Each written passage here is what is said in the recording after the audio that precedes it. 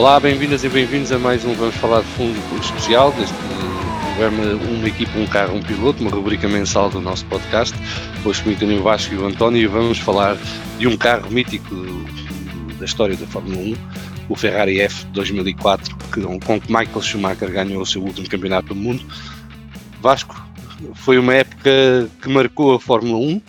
Na altura queixámos-nos muito todos da monotonia da supremacia da Ferrari, que foi campeã do mundo 6 vezes consecutivas entre 1999 e 2004, e de facto o carro F 2004 foi o pináculo da supremacia da Ferrari, uma obra de arte que saiu das mãos de Rory Byrne e que dominou por completo a época de 2004. Lembras-te desses tempos e lembras-te dessas corridas?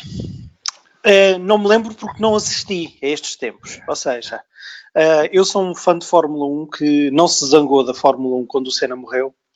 Eu zanguei-me com a Fórmula 1 quando o Schumacher começou a ganhar da forma que começou a ganhar. E existe um período entre mais ou menos 99 a 2005, que é o ano que o Alonso começa a ganhar, em que eu acompanhei a Fórmula 1 um bocadinho à distância. E por isso não pude testemunhar ao vivo este domínio. Ou melhor, sabia que eles iam ganhando, mas não sabia os detalhes. Felizmente, existe a tecnologia que hoje em dia temos à nossa disposição que nos permite voltar a ver estas épocas todas, e voltei a rever estas épocas todas, estas épocas de domínio da Ferrari, e realmente era um carro que era uma obra de arte, como tu disseste, e era também uma obra de engenharia única, porque foi um carro que, de alguma forma, veio romper com um conjunto de formas de construção de carros e de maneiras como os carros eram pensados diferentes. Inclusive foi dito que este foi o primeiro carro, no fundo, que foi pensado num modelo que se adequa à forma como os carros são pensados hoje em dia e construídos. E isso é bastante significativo. De resto, são os números que traduzem e que ficam para a história, não é? É um carro que ganhou quase todas as corridas do campeonato, exceto 3, creio eu. Ganhou 15 em 18, sim. Exatamente, que é um domínio absolutamente avassalador. E depois há 3 ou 4 coisas... E salvo erro, foi o carro que mais cedo se tornou campeão do mundo de construtores. Pois, eu essa estatística confesso que também não sei de cor, mas estou a falar em termos de calendário, porque sim. Eles se consagraram-se campeões do mundo na Hungria, que foi, salvo erro, ou no final de julho ou no início de agosto. Agora, aconteceram algumas coisas com este carro que depois tornam únicas. A primeira é que estávamos em 2004 numa época de guerra acérrima de construtores de pneus. Ou seja, a Bridgestone, que era a fornecedora oficial da Ferrari e que basicamente era a única equipa que era fornecida pela Bridgestone de equipas de topo, desenhava pneus completamente à medida deste tipo do que a Ferrari queria. Em segundo lugar, era numa altura em que existiam reabastecimentos, e já com 10 anos de reabastecimento em cima, e este carro foi pensado para ser um carro de qualificação puro, e era guiado, e nós temos várias corridas durante esse período, não só em 2004, em que as corridas eram feitas totalmente ao sprint, não havia caixas de pneus. A mais época foi a do Grande Prémio de França, em Magny-Cours, em que Schumacher ganha fazendo 4 paragens e só assim conseguiu bater Alonso. Pois. E em que as corridas eram feitas a fundo do princípio ao fim, não havia cá preocupações com gestão de combustível, com gestão de pneu, com até a própria gestão do desgaste do carro e da mecânica, porque não nos podemos esquecer que os motores era suposto durarem, se for preciso, um fim de semana, ou nem isso, não é? A mesma coisa com outros componentes do carro, como as caixas de velocidades e por aí adiante. E finalmente, um dado curioso que descobri no meio tentar saber mais sobre este carro, é que o carro era de tal maneira extraterrestre que a Ferrari pensava que ia ter um ganho de meio segundo do carro de 2003 para 2004. E quando o testou, verificou nos primeiros testes que fez que ganhava 2 segundos. E foi à procura de todos os detalhes, mas o que é que nós estamos a fazer de errado para isto estar a acontecer, desde o carro estar abaixo do peso mínimo, inclusive puseram em causa os equipamentos de medição de tempos Mas pronto, era um carro que, e sobretudo depois que veio-se a descobrir que o carro, além de ser rápido em qualificação, em ritmo de corrida era ainda mais rápido. Por isso é um carro que fica para a história. Sim, o carro era sobretudo bom em corrida. Em qualificação, a Ferrari só fez 8 pole positions, ou 8 ou 9 pole positions, as outras pole positions foram feitas por outras equipas. Eu tenho aqui estatísticas, deixa-me cá ver. E até porque o motor que a Ferrari construiu esse ano não era o mais potente. O Mercedes e o motor BMW eram muito mais potentes. Mas o Ferrari, uma das coisas também que tinha, era muito mais fiável. Não nos vamos esquecer que isto ainda é de uma Fórmula 1 numa época em que não é como hoje que existem pouquíssimos abandonos, não é? Havia frequentemente metade do pelotão ficava pelo já caminho. menos que nos anos 90, mas Sim, mesmo assim, mas mesmo assim muito. Considerável percorrido. Eu tenho aqui alguns dados estatísticos, eu posso só dizer, tenho aqui alguns dados da época de 2013 e de 2004, também para dar algum contexto ao que foi a evolução da Ferrari de um ano para o outro. 2013 a Ferrari é campeã do mundo, Michael Schumacher sagra-se campeão do mundo na última corrida, bate Raikkonen por 2 pontos no próprio campeonato e com Juan Pablo Montoya 4 pontos, salvo erro. E nesse ano de 2013 a Ferrari ganhou 8 grandes prémios, a Jordan ganhou 1, a Williams 4, a McLaren 2 e a Renault 1. E isto, curiosamente, é para dar também razão ao que Fernando Alonso dizia aqui há 2 anos atrás, quando dizia que a Fórmula 1 hoje em dia era muito previsível, que na altura em que ele começou era diferente.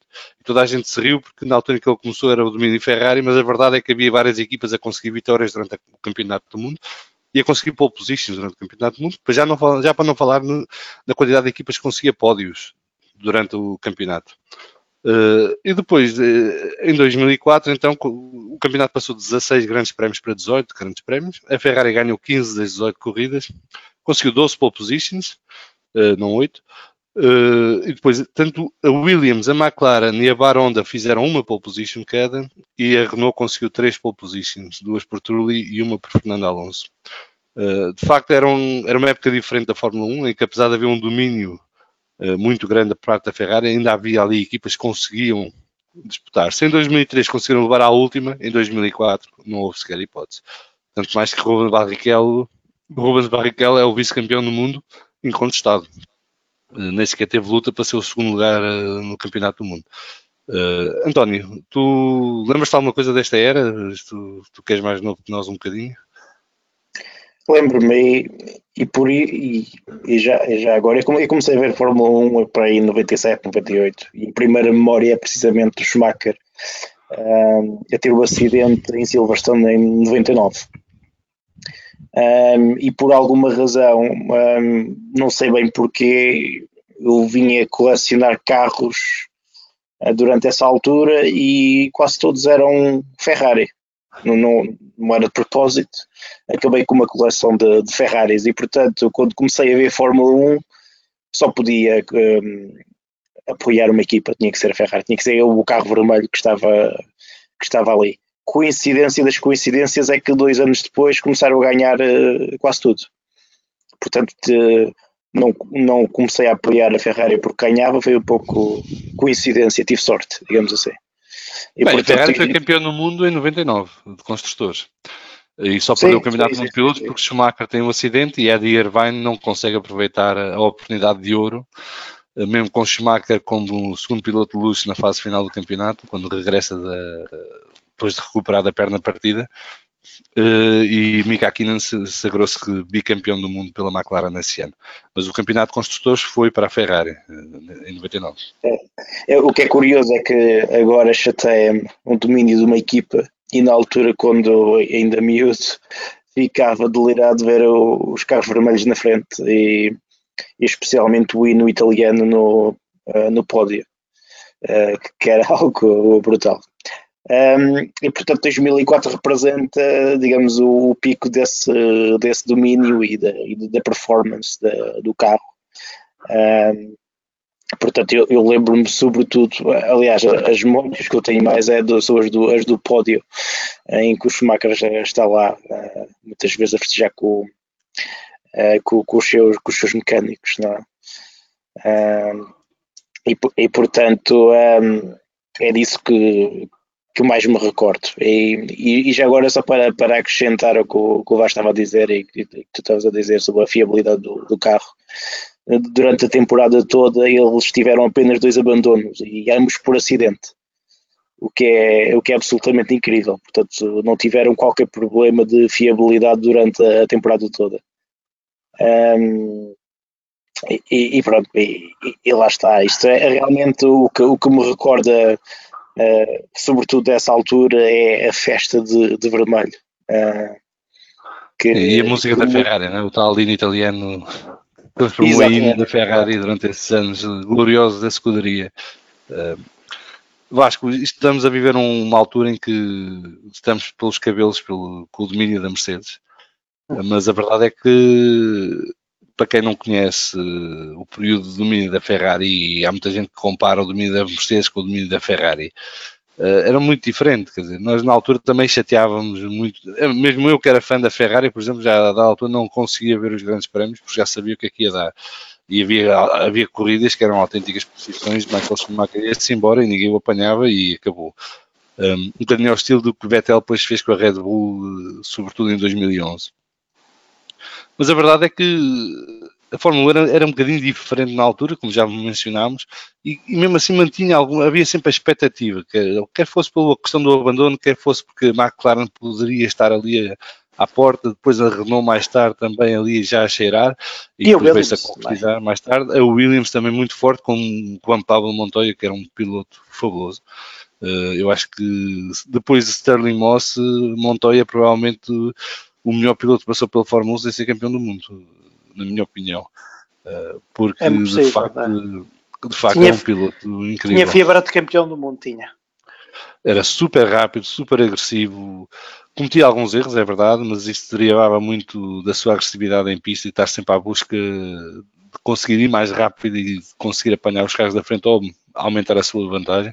Mas era um piloto incrível. Mais do que outros pilotos da época, que para mim mais do que Raikkonen, por exemplo, que depois veio a ser campeão do mundo pela Ferrari, curiosamente. É que a Ferrari teve 6 campeonatos consecutivos e depois ainda ganhou 2007 e 2008 em construtores. Portanto, a Ferrari teve em 10 anos, entre 99 e 2009, ganhou 8 campeonatos do mundo de construtores. Aí sim um domínio um bocadinho mais significativo que o atual da Mercedes. Da Mercedes já só lhes falta um ano para apanhar isso também e vão fazê-lo de forma consecutiva normalmente. Mas de facto era uma fórmula mais emocionante, mesmo com esta monotonia das vitórias de Schumacher, mesmo com o escândalo do A1 Ring, que é agora o Red Bull Ring, em que Barrichello quase que estaciona à entrada da reta da meta para deixar Schumacher ganhar a corrida. Havia mais pontos de interesse do que há agora, concordas? Desculpa, tens que repetir a pergunta porque eu tive aqui uma falha de internet e não te consegui perceber. Eu estava a dizer que na altura a Fórmula 1 tinha mais pontos de interesse do que tem agora, apesar do domínio da Ferrari e de Schumacher. Tinha, sem dúvida que tinha. Nem que seja porque, pelo facto de, como já falámos aqui, que o vencedor muito provavelmente era sempre o Schumacher, mas nesse período havia mais incerteza, havia a possibilidade de outros pilotos ganharem. E depois, eu acho que a qualidade de pilotos nessa altura era um bocadinho mais alta do que é hoje em dia. Ou seja, não que hoje em dia o nível dos pilotos seja menor, mas o Schumacher dominava as temporadas, essas temporadas de 2000 a 2004, e até de 2005 e 2006 não ganhou, mas era um piloto preponderante, e antes disso. Mas ao mesmo tempo havia um conjunto de pilotos que estavam lá e poderiam ter sido campeões do mundo nesses anos. Já falámos do Kimi Raikkonen, já falámos do Fernando Alonso, do próprio Montoya, ou seja, as corridas tinham um quê de emocionante que não tinham, que hoje em dia acabam por não ter. Não sei se é também, eu já me questionei se os reabastecimentos tinham de alguma forma alguma importância, e acho que não. Eu por acaso sou daqueles que acho que os reabastecimentos não vêm trazer grande coisa de novo. Claro que vêm trazer uma componente estratégica e vêm trazer uma outra componente que não se adequa à Fórmula 1 dos dias de hoje, que é o poderes andar sempre no limite. É verdade. Mas como um todo... Mas agora imagina as corridas na altura com reabastecimento e DRS. Não havia. Eu não sou fã do DRS, mas estou a dizer, imagina isso. Corridas no limite, em stints de poucas voltas, precisavam de reabastecer os carros, mas com o DRS com possibilidade para ultrapassar. Se calhar teriam sido mais emocionantes. É possível, sim, sem dúvida que seria, porque era mais uma forma de... Mas ainda bem que não havia. eu acho que existe um fator aqui que ninguém dá muita importância, mas que eu acho que acaba por ter um impacto grande, que é o facto de existir uma guerra de fabricantes de pneus. Ou seja, tínhamos duas marcas que lutavam, que gastavam milhões no desenvolvimento de pneus. A Pirelli hoje em dia põe lá uma coisa a gastar o menos dinheiro possível em desenvolvimento, não é? E isso acaba por condicionar um bocadinho também a competitividade.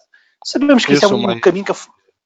Eu sou um bocadinho advogado de defesa da Pirelli nesta questão, porque a história não é bem como nos contam agora. Porque no início, quando a Pirelli chegou, pediram à Pirelli para fazer pneus de desgaste rápido. E a Pirelli fez. E no início tivemos aquelas corridas em que eles paravam 3, 4 vezes para mudar de pneus e começou-se tudo a queixar. E então pediram à Pirelli para fazer pneus mais conservadores. E a Pirelli fez. E depois começou tudo a queixar porque os pneus duravam a corrida toda.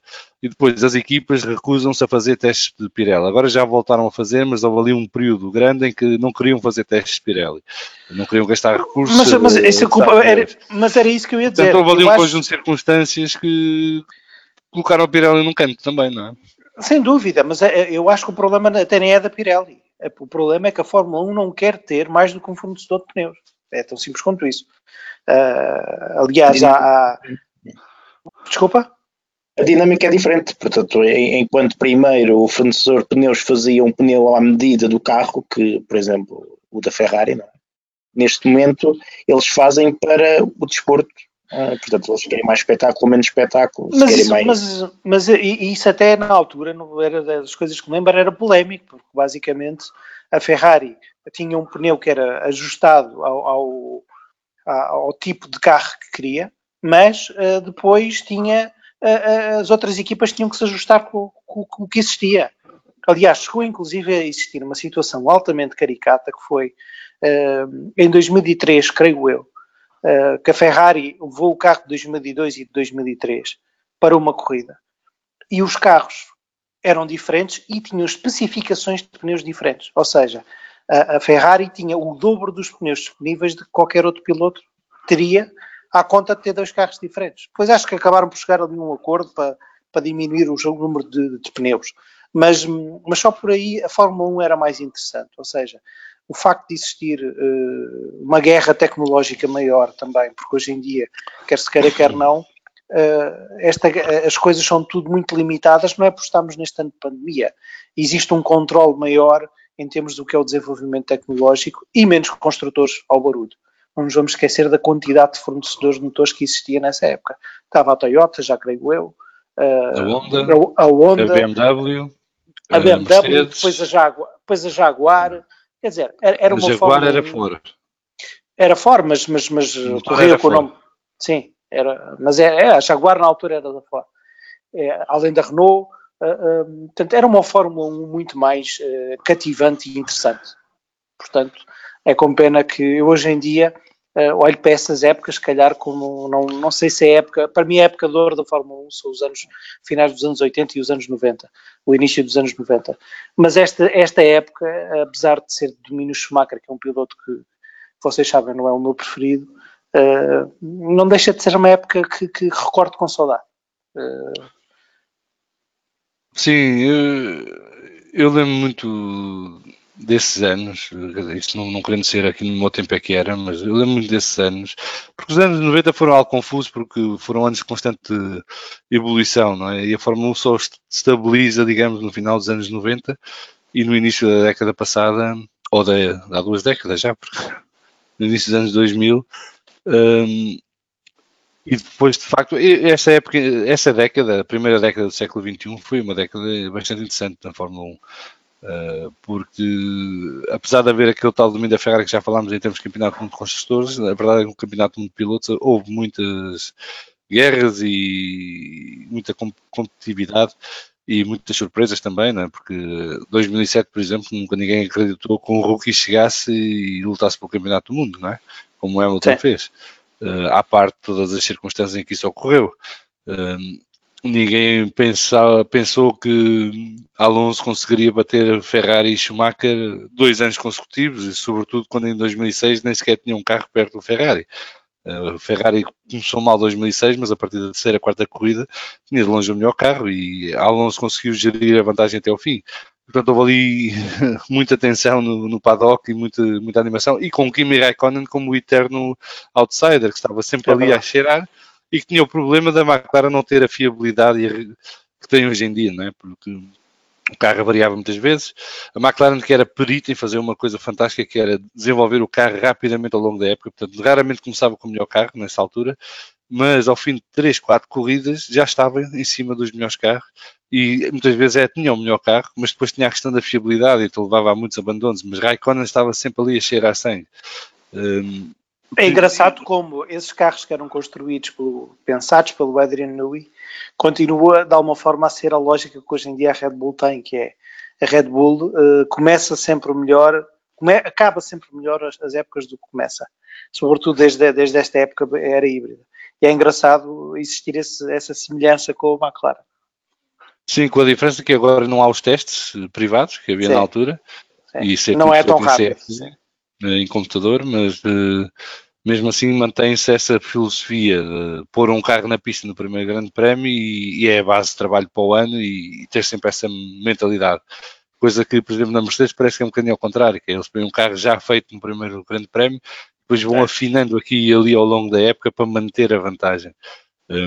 O que também não tem nada de mal, não é? São filosofias completamente diferentes. A Ferrari agora hoje em dia nem consegue desenvolver o carro quase, portanto aquilo, e quando desenvolve para trás, não é para a frente. Portanto, a Ferrari põe um carro base no início do ano e que depois durante o ano ainda fica pior, portanto é uma coisa fabulosa. Mas em 2004 também foi o último ano de glória do Dream Team, não é? Jean Todt, Ross Brown, Rory Byrne, já para não falar de Michael Schumacher. Mas de facto o segredo da Ferrari desses anos foi a liderança de Jean Todt, diria. Toda a gente fala de Ross Brown, porque para gerir a parte técnica da equipa, mas eu atribuo os méritos a Jean Todt, que de facto chegou à Ferrari vindo de outras modalidades, não tinha experiência da Fórmula 1 praticamente, e conseguiu montar uma operação fantástica de gerir ali um conjunto de egos, muitos deles já campeões do mundo noutras equipas, e que de facto funcionou ali de forma harmoniosa e culminou neste carro de 2004 que dominou o campeonato e que durante muitos anos pensou que viesse a ficar na história como talvez o melhor carro jamais construído na Fórmula 1, apesar de não ser o recordista em porcentagem do maior número de vitórias de uma época, igualou o McLaren MP4 de 88 com 15 vitórias, mas o carro em si era um prodígio, digamos, e como tu disseste bem, marcou a mudança da filosofia de construção de carros para o futuro. É preciso notar que entre 99 e 2013 o Ferrari era sempre uma evolução do carro anterior. O 2004 foi uma evolução com uma revolução. É que eles usaram a filosofia dos carros anteriores, mas foi tudo feito de novo para maximizar potência, performance e fiabilidade. E isso foi conseguido de uma forma espetacular. Inclusive, por exemplo, uma das coisas que consegui perceber é que a caixa de velocidades que hoje é feita em titânio totalmente, que é algo que hoje em dia é standard. Mas na altura foi uma revolução, foi algo inovador e que foi basicamente a demonstração de realmente o que tu dizes, que foi o melhor dos carros. Toda a gente diz que o segundo melhor carro da Ferrari deste período não foi o 2003, foi o 2002. Portanto, o 2004 é o melhor do carro de 2002, 2003 e com essas evoluções todas que já falámos aqui. Mas agora há uma coisa sobre essa questão. Estavas a dizer que o Jean Todt é o grande mestre. Eu acho que o domínio da Ferrari neste período não se pode dizer que é exclusivo de uma pessoa. Responsabilidade de uma pessoa. Tu tens a opinião que é o Jean Todt? Eu acho que não. Eu acho que foi uma tempestade perfeita. Acho que o Jean Todt tem um mérito muito grande porque é o líder, porque em determinada altura é ele, e se calhar ele é esse tipo de líder que é aquele que diz: tu és a pessoa que vai fazer isto, e não se mete nesse processo, e é essa pessoa com esse conhecimento e com a sua capacidade técnica que o faz, mas que tem essa capacidade de gerir egos. Eu acredito que tenha uma cota importante. Agora, acho que houve ali um conjunto, uma tempestade perfeita de junção de mentes, que é o piloto, que é a equipa de engenharia, que é a equipa de liderança, Os pneus também, já falámos sobre isso. Mas eu quando penso neste período, penso sempre, qual é a percentagem de sucesso que é atribuível que foi determinada exclusivamente pelo talento do Schumacher. Porque eu acho que o Schumacher foi um grande piloto, já falámos muitas vezes aqui dele. Cada vez que sei mais sobre o Schumacher, mais razões o tenho para admirar, porque realmente era ter uma imagem muito pior para o público do que realmente ele era. Mas eu tenho... Sim, mas eu como tinha uma imagem muito má do Schumacher, para mim saber estas coisas, pronto, muda um bocadinho a opinião dele. Eu acho que a imagem negativa do Schumacher que passou para o público tem a ver com a forma como ele estava disposto a ir ao limite na pista. E o estar disposto a ir ao limite não era o limite das suas capacidades, era meter os adversários fora de pista. O que não era uma coisa muito apreciada naquela época, e se calhar se fosse noutra época ou se fosse noutro campeonato, se calhar era. Mas isso é que mudou a percepção das pessoas cá para fora. E de certa maneira teve um impacto negativo. Eu acho que teve, sim, sem dúvida, acho que acertaste na mousse. Mas depois houve ali um conjunto de coisas que o Schumacher, porque depois se criou ali à volta do Schumacher, que atenção, o Schumacher é vítima, entre aspas, de um fenómeno que é, morre o Senna, que era na altura o piloto com mais títulos e com mais talento e mais reconhecido na época, em 94, no ativo, e depois morre o Senna e fica ali um vazio. A Fórmula 1 em 94 fica órfão de campeões do mundo, tanto que vão correr buscar o Mansell para dar algum peso ao campeonato, não é? E o Schumacher, porque era um piloto muito bom e muito talentoso, foi muito fácil ao Schumacher superar-se, destacar-se a tudo, porque eu não acredito que em termos de talento, em termos de capacidade de pilotagem, de determinação, o Schumacher seja melhor do que era um Kimi Raikkonen na altura, em termos de velocidade, ou o Montoya, que era um piloto que eu apreciava particularmente. Agora, o Schumacher conseguiu, fruto de ter conseguido nos primeiros anos a seguir à morte do Senna, ter ganho uma imagem de este tipo é muito bom, é extraordinário, de ter conseguido... Depois como consegue aqueles 2 campeonatos seguidos com a Benetton? Sim, mas aqueles 2 campeonatos foram determinantes, quer dizer, ele reduziu o Damon Hill a um piloto... No primeiro não, no segundo sim, mas no primeiro não. Sim, mas no primeiro não, e eu digo, para mim o campeão de 94 foi Damon Hill. É o Damon Hill, eu também estou de acordo contigo. Mas as primeiras corridas, até meio do campeonato, em que o Hill consegue de alguma forma depois ganhar algum ascendente, o Schumacher dominou aquilo de uma forma avassaladora. E a partir daí, depois quando vai para a Ferrari, consegue ganhar até um poder negocial perante todas as equipas de pôr e dispor tudo e dos pilotos que tem como segundo piloto. Quer dizer, só com alguém como o Schumacher, com o peso como o Schumacher, é que consegue convencer a Ferrari a contratar o Eddie Irvine para segundo piloto. Só alguém como o Schumacher. Porque, quer dizer, e com isto o Schumacher conseguiu, é um dos que contribui para a tempestade perfeita. Sim, mas quer dizer... Isso do Eddie Irvine está ao nível do Hamilton achar que o Bottas é um grande segundo piloto e que está ali muito bem, não é? Ora, aí está, exatamente. Mesmo assim, eu acho que o Bottas é melhor que o Irvine. Sim. O Irvine era um brinco na areia. O Irvine era um brinco na areia, não é? No seu dia para rápido, mas o normal era... Sim, o Irvine era uma áurea de estou-me cagandismo para tudo e digo aquilo que me apetece e faço aquilo que me apetece. Portanto, eu isso apreciava no Irvine, mas como piloto realmente... Sim, e não tinha ambição, quer dizer, não estava ali com a ambição de ser campeão do mundo, estava ali para se divertir. O Irvine é aquilo que hoje em dia era aquilo que era já quando era piloto, que é um playboy, pronto, ponto final, parágrafo. E não há nada de mal a dizer em relação a isso. Agora, o Schumacher conseguiu reunir ali um conjunto de condições que fez com que fosse muito difícil pará-lo. O que é facto é que ele foi parado.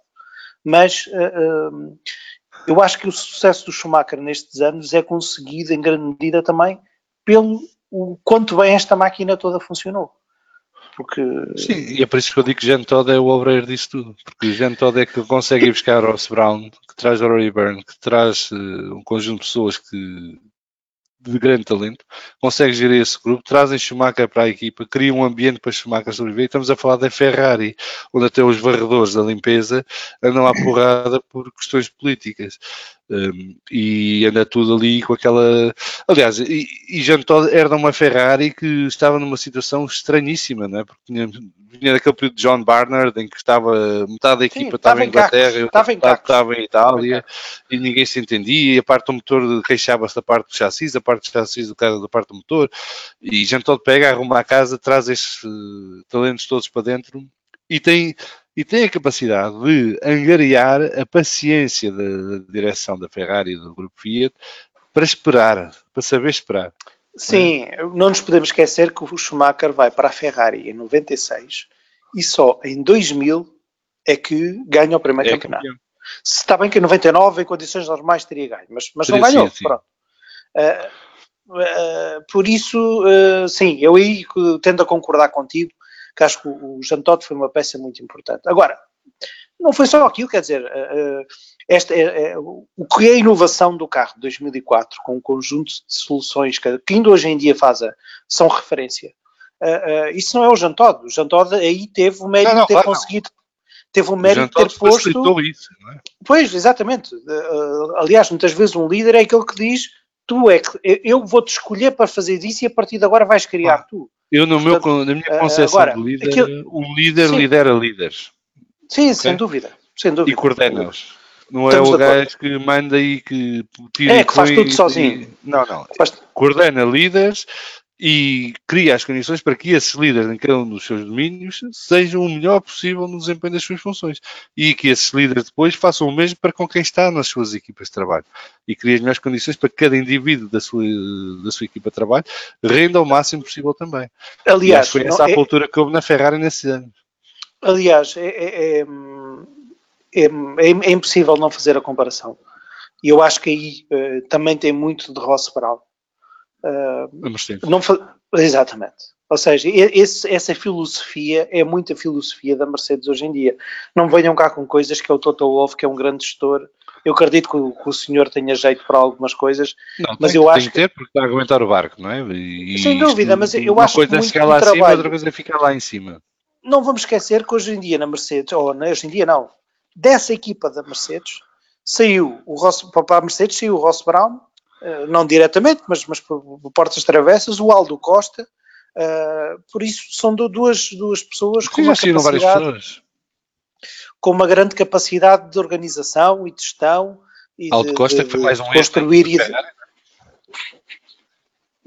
sim, não nos vamos esquecer que o Aldo Costa foi despedido da Ferrari. Exatamente, como bode expiatório e foi parar à Mercedes. O Ross Brown não perdeu a oportunidade. Eu só há uma coisa que tenho muita pena, é que o Alonso, quando vai para a Ferrari, já não conseguiu beber do resultado desta época. Ainda bebeu um bocadinho, mas não foi o suficiente. Mas não conseguiu, não foi suficiente para ganhar um campeonato. E eu acho que o Alonso, é por isso que eu tenho muitas dúvidas em achar que o Schumacher é o melhor piloto do mundo. Porque acho que eu consigo listar pelo menos 4 ou 5 pilotos que na posição do Schumacher tinham ganho os mesmos ou mais campeonatos que o Schumacher. Sim, a mesma coisa que o Hamilton, não é? Exatamente, é a mesma coisa que o Hamilton. Mas pronto, acaba por ser... eu quando olho para estes carros e quando ficou decidido que íamos falar sobre este carro, eu até gostei, porque é uma forma de dizermos, não, é o carro que em grande medida ganha e a equipa que está por trás da criação deste carro e não apenas o Schumacher. Sim, claro. Mas não, o Schumacher era o intérprete de luxo de uma sinfonia que estava toda bem montada, bem feita e harmoniosa. Claro. E que só precisava do intérprete que a pusesse, que a tocasse na perfeição. E Schumacher conseguiu entregar isso. E acho que isso é a marca dos grandes pilotos, não é? É a marca de um Alonso, de um Hamilton, de um Schumacher, de um Prost, de um Senna, que é quando lhes dás um instrumento para a mão, eles conseguem exprimi-lo na sua totalidade e retirar o máximo de rendimentos dele. E aí acho que não há dúvida nenhuma que Schumacher foi dos melhores de sempre, se não o melhor de sempre nesse papel. Se bem que Alonso nunca teve essa oportunidade também, não é? Nunca teve, ou também ele próprio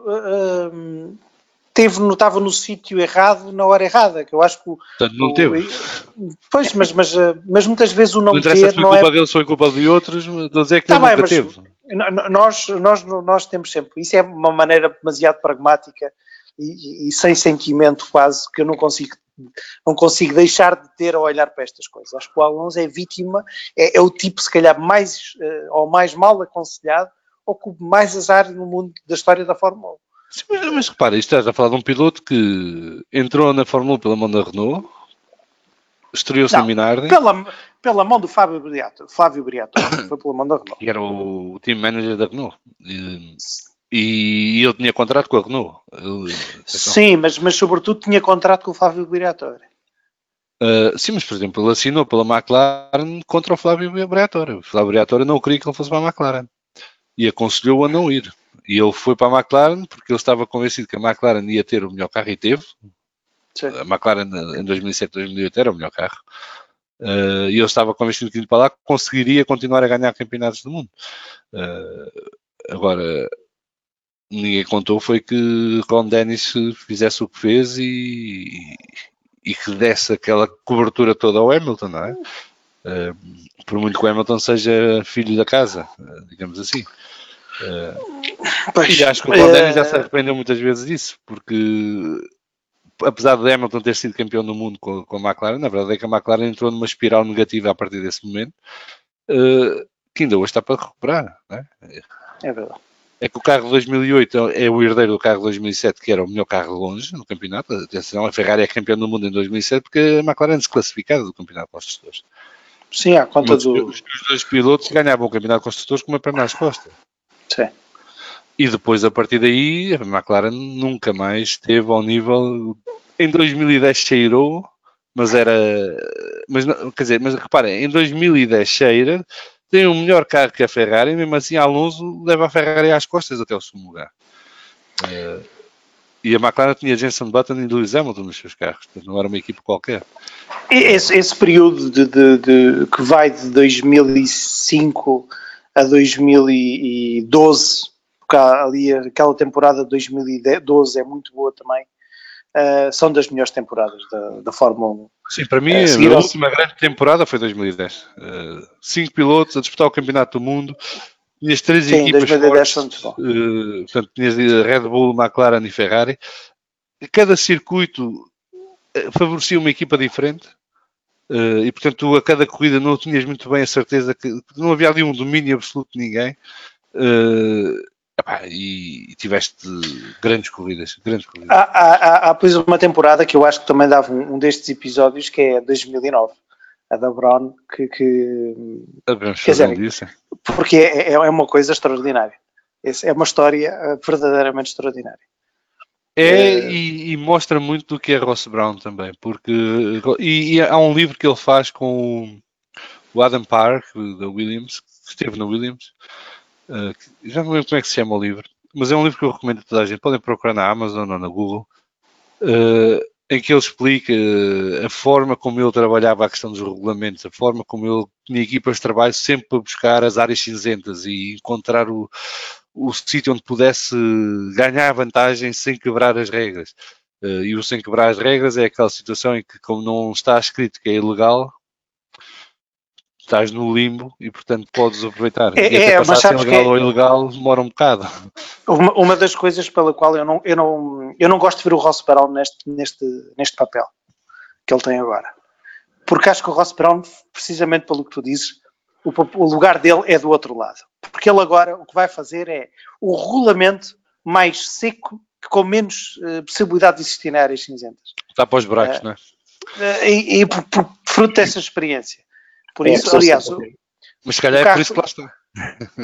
Pois, quer dizer, é uma pena, não é? Aliás, já o Não, mas Stefano não te esqueças Domenicali é a mesma coisa. Estamos a entrar naquele caminho do teto orçamental e isto não vai dar aqui para grandes brincadeiras e, portanto, eles têm que criar o máximo de condições para que haja competitividade, porque se este regulamento falha, não é? A Fórmula 1 está num buraco. Porque se isto muda tudo e fica igual, o resultado é o mesmo. Não vai ser. Eu acho que a Fórmula hoje em dia está num caminho. É verdade, mas repara uma coisa: se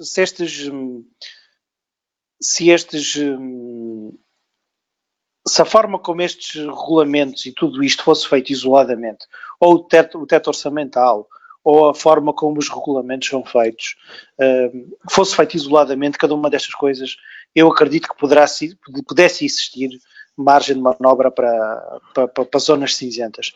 Agora, não é. Isto é tudo feito de uma maneira concertada, com um objetivo comum, com um modelo de negócio que é diferente. O que isto quer dizer, infelizmente, é que a Fórmula 1 que nós conhecíamos, de ser o pináculo, quer da época dos garagistas, quer da época do F2004, do F1 2004, que eram épocas de excelência de todos os construtores que lá estavam. Não nos vamos esquecer que esse também dava outro episódio. A Toyota teve não sei quantos anos na Fórmula 1 e não ganhou uma corrida. E gastou milhões e milhões e milhões, não é? A Honda a Toyota, curiosamente, foi o exemplo que a Honda não percebeu. Porque a Toyota quis fazer as coisas à sua maneira, sem envolver pessoas externas e tudo mais, e gastou rios de sem dúvida. E a Honda passou o mesmo caminho.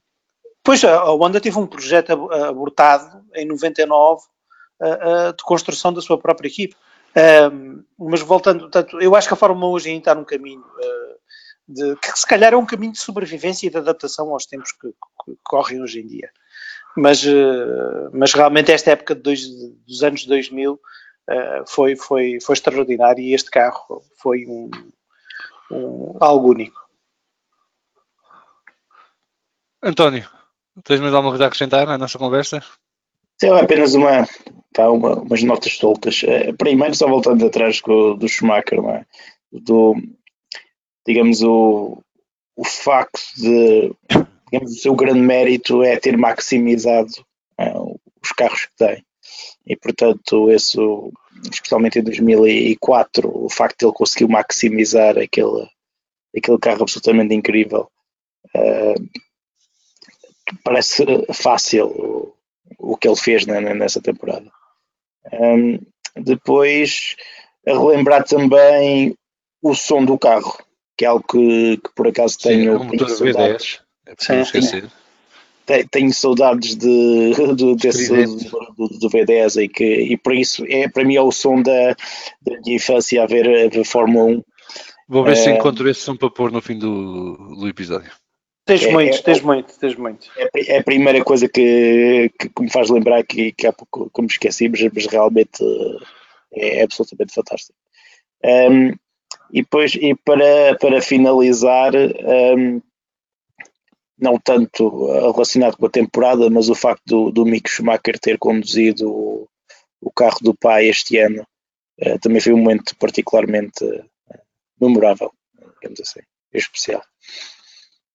Exatamente, e foi bastante emocionante ver o carro a circular, que foi em Nürburgring, salvo erro. E o Mugello também. Ver aquele carro em pista outra vez foi um momento espetacular, e que trouxe à memória muitas coisas daquela época. Bem, se não se importarem, ficamos por aqui hoje, numa equipa, um carro, um piloto. Nós voltaremos para o próximo mês com um novo episódio e até lá fiquem bem e falem muito de Fórmula 1. Vasco, António, obrigado, abraço, até à próxima. Abraço. Obrigado.